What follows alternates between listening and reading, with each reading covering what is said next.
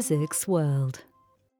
Antimatter, the stuff of science fact and indeed science fiction, enthralls researchers and the public alike.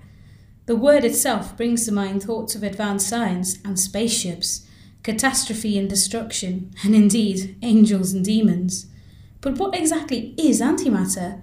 Why are physicists so keen to study this near-mythical stuff? And most puzzlingly of all, where, in a universe seemingly full to the brim of matter, has all the antimatter gone?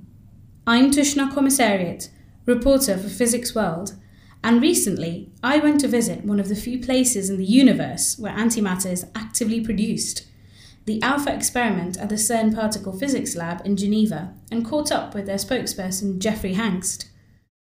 Over a cup of coffee at the CERN canteen on a sunny morning, Hangst and I talked about the latest updates in the field of antimatter research, including how to make and trap it, what a day in the life of an antimatter experimentalist entails, and of course, what it's like being involved in a scientific field that gets cited on Star Trek as often as it is in academia.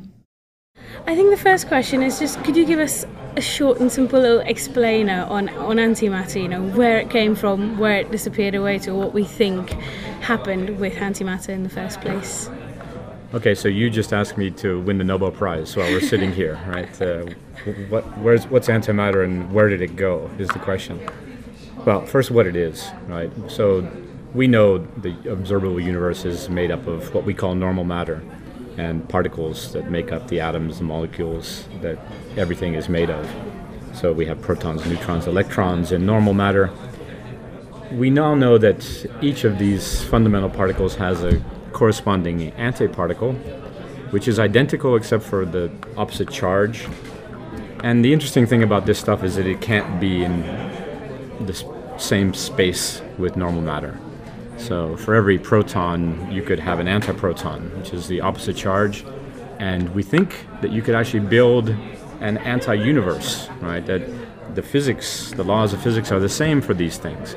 The only catch being that they can't coexist. So the current theory says that when the universe was created, there must have been the same amount of matter and antimatter.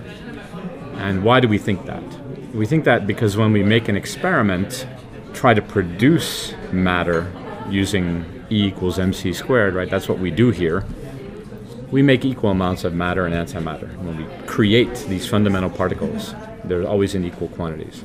So the idea was that the Big Bang was this massive release of energy, that some of it turned into matter, and there should have been created equal amounts of matter and antimatter. You couldn't have a universe like that because that would just re-annihilate and you'd have nothing but photons, light. So we were looking for some explanation of what happened to the antimatter. Why did nature prefer matter over antimatter? And I'm serious about the Nobel Prize. If you could explain that, I mean, that's a sure ticket to Stockholm. The actual term antimatter was coined by physicist Arthur Schuster in a letter to the journal Nature in 1898, wherein he conjured up entire solar systems made up of antiatoms. The modern theory for antimatter, as we now know it, was first postulated by renowned physicist Paul Dirac in 1928. 4 years later, experimental physicist Carl Anderson discovered the anti-electron, or the positron as it came to be known, while studying showers of cosmic rays in a cloud chamber. We now know that every particle has a partnering antiparticle of the same mass but with an opposite charge. Even neutral particles have their own antiparticles, as the quarks or leptons that make them up do have charge. Flip those around, and again, you have an antiparticle. You could imagine a whole periodic system of anti-atoms, right? There's nothing so far that precludes that from happening. So far, we can only make anti-hydrogen. People have observed anti-helium nuclei in collisions, but that's as far as it's gone. The general assumption is that matter and antimatter are equivalent and that you could just build an anti-universe if you had space. The first antimatter atoms were created at CERN in 1995. During the groundbreaking work, a mere 9 atoms of antihydrogen were produced over a 3-week period. But antimatter production has come a long way since then. So at CERN you use an accelerator to accelerate protons run them into a target, create antiprotons, which you collect and then use for experiments. I mean, of course, one of the most important things that you guys sort of finally managed to do in 2010 or 2011 was to sort of hold this antimatter, because Yes. of course, the minute it comes into contact with matter, Yes. poof, it's gone. That's right. So you managed to do that. So how exactly does alpha hold its antimatter? Okay, the trick is that we're holding on to neutral antimatter now. Okay, holding on to charged antimatter, antiprotons or positrons, that's very easy, right? You use their electric charge to hold on to them. And we must first produce the antihydrogen by manipulating the charged antiprotons, the charged positrons to make the atom. That part, okay, now it seems straightforward. It wasn't straightforward in 2002 when we first learned how to do that. The trick with alpha is that now you have something that's neutral. It has no net charge. So to hold on to that is quite difficult. The way that you do this is you use the fact that even though it's neutral, it's slightly magnetic. Okay, so an antihydrogen atom has a little bit of a magnet within it. You can think of it as sort of a microscopic compass needle. Okay, so it responds to external magnetic fields. The difficulty with this is the interaction is very weak compared to dealing with a charged particle where you can grab it with an electric field. When you get to the magnetic interaction, it's just many orders of magnitude weaker. So what's hard about this is that in order to hold antihydrogen with a magnetic field, it needs to be very cold. In other words, it needs to be moving very slowly. In order to hold an antihydrogen atom, it has to be less than 0.5 degrees above absolute zero. And that means you have to create it with that temperature. You have to create it very cold. Otherwise, it runs out of the thing you're trying to hold it in. Okay? So there's a good analogy for this. You have a bowl, and you put a marble that rolls in the bowl. If the marble rolls too fast, it goes out the edge and escapes. We create our antihydrogen in a magnetic bowl at the bottom of it. If it's moving too fast, it just rolls over the lip. If it's cold enough, it just stays there and rolls back and forth. So that's the analogy. But the bowl is very shallow, is the problem. Even with the best technology you can buy, you get 0.5 degrees above absolute zero. And that's just very, very difficult to do. In 2010, ALPHA, short for Antihydrogen Laser Physics Apparatus, became the first experiment to trap 38 antihydrogen atoms and hold them for about 1/5 of a second using the original ALPHA device. This was swiftly upped by the team in early 2011 as they trapped an impressive 309 antihydrogen atoms for 1,000 seconds. That's nearly 16 minutes. Okay, so the first thing that we did was just demonstrate that you could hold it at all, right?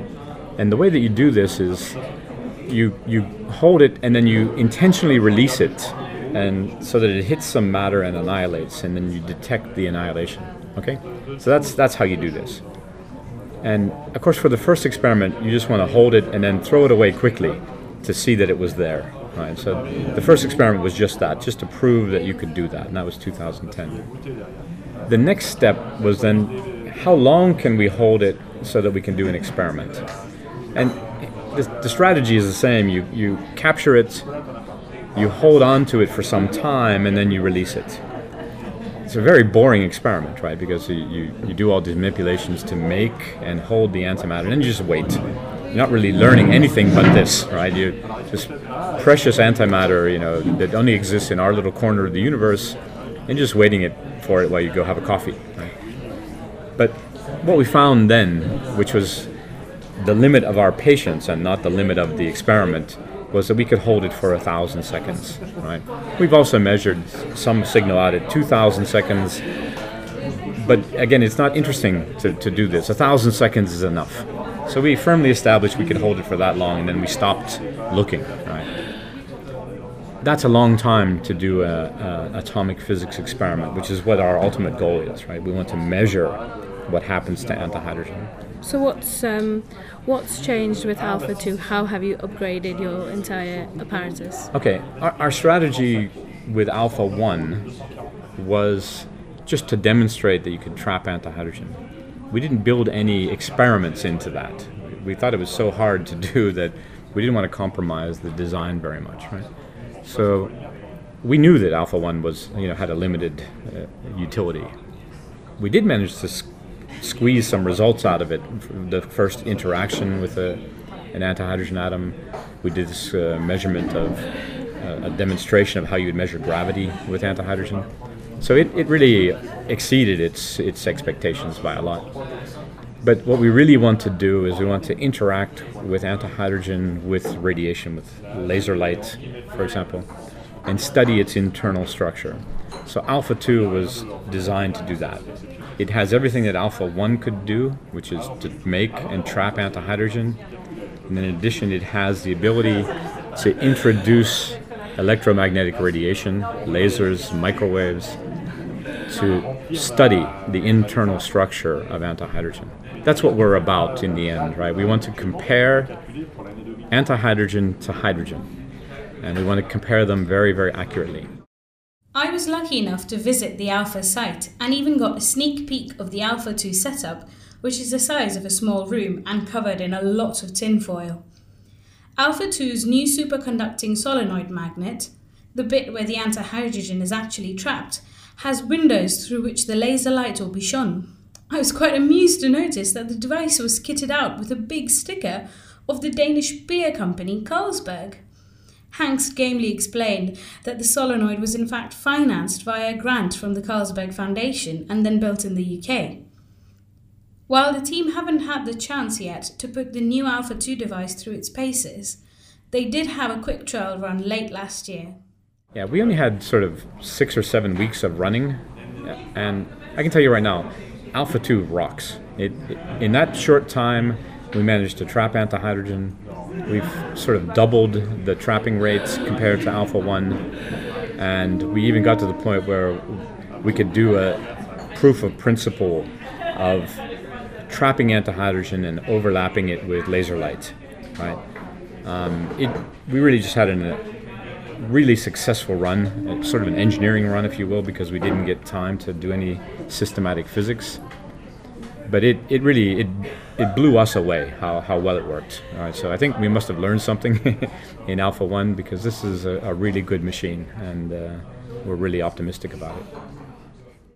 One of the big unanswered questions that scientists are hoping to answer in this field of research is how gravity affects antimatter. Okay, is there anti-gravity? That's a really fascinating question. Does antimatter fall up or down? The short answer is we don't know yet. That's an experimental question that needs to be decided. What we managed to do in Alpha was to show how you might measure this using trapped anti-hydrogen. We didn't have enough resolution to answer that question yet, but we proved that you could do this by trapping and releasing anti-hydrogen. There are 2 other experiments at CERN that are dedicated to doing exactly that, measuring the gravitational behavior of antimatter. But they're still in the startup. One of them isn't even built yet. The other one is still being commissioned. Interesting times that we have this stuff available to do that after so many years of just learning how to do this. So that question will be answered in sort of 5 to 10 years, definitively and experimentally. So to be able to say that is pretty amazing.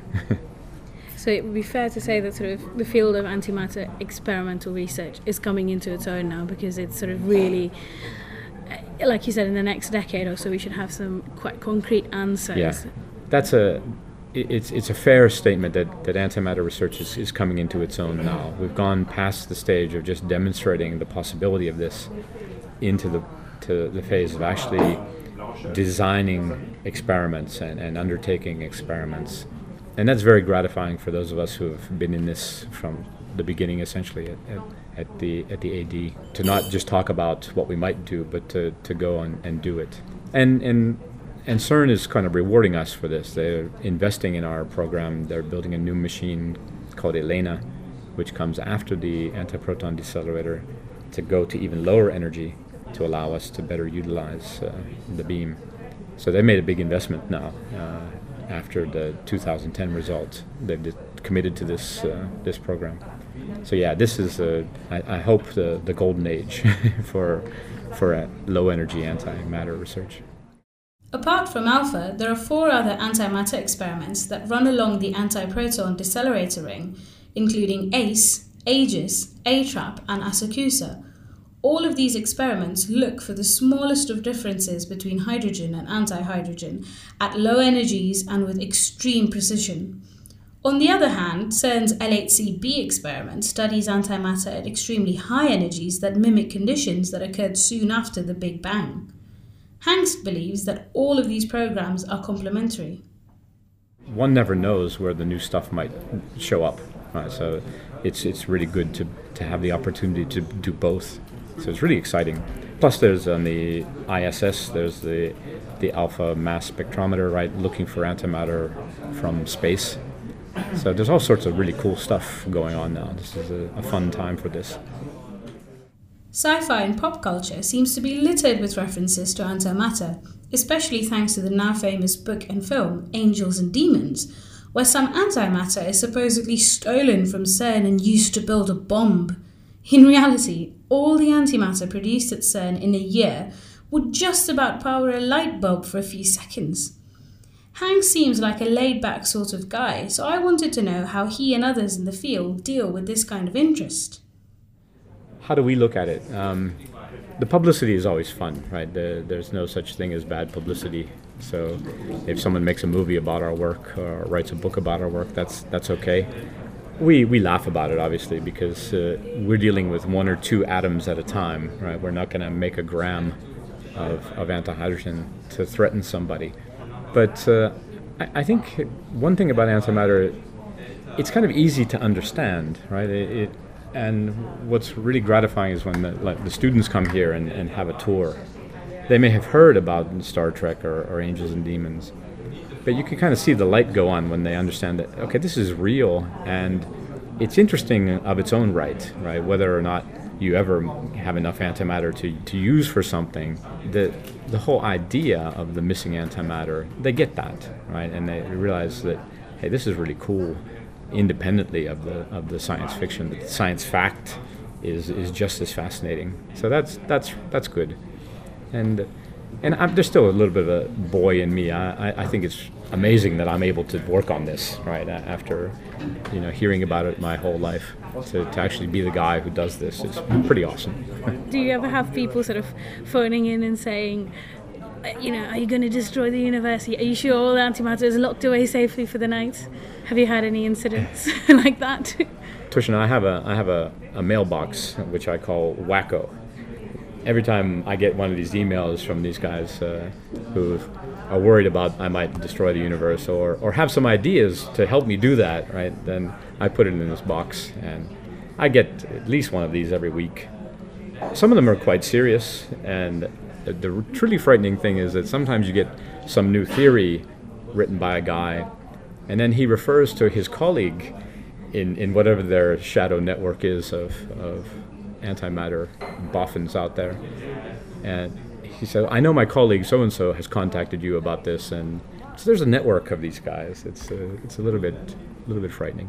For all these people who are really interested, the genuine interest in antimatter, how would you describe a day in the life of an antimatter researcher? Believe me, it's nothing like the movies to actually work on antimatter in real life. We do a lot of plumbing and electrical wiring, and it's not glamorous at all. It's just a lot of hard work. It's really exciting when you actually are working with the beam and getting to the point of achieving something and improving something.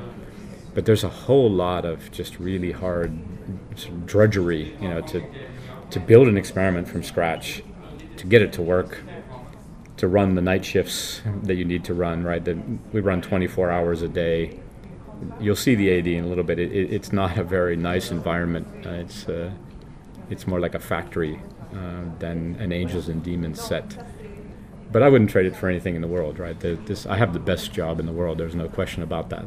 Hanks tells me that his personal goal, ever since he got into the antimatter business, as it were, has been to do the first laser interactions with antihydrogen.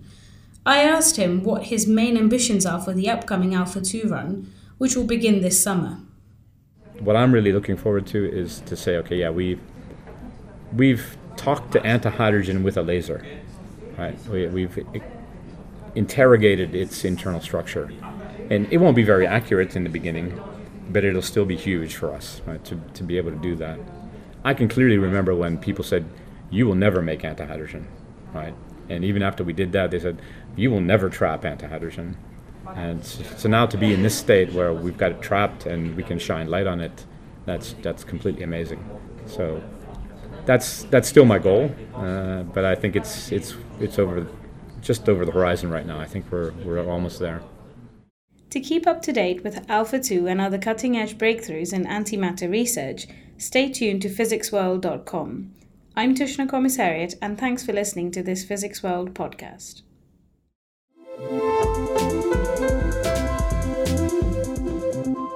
Physics World.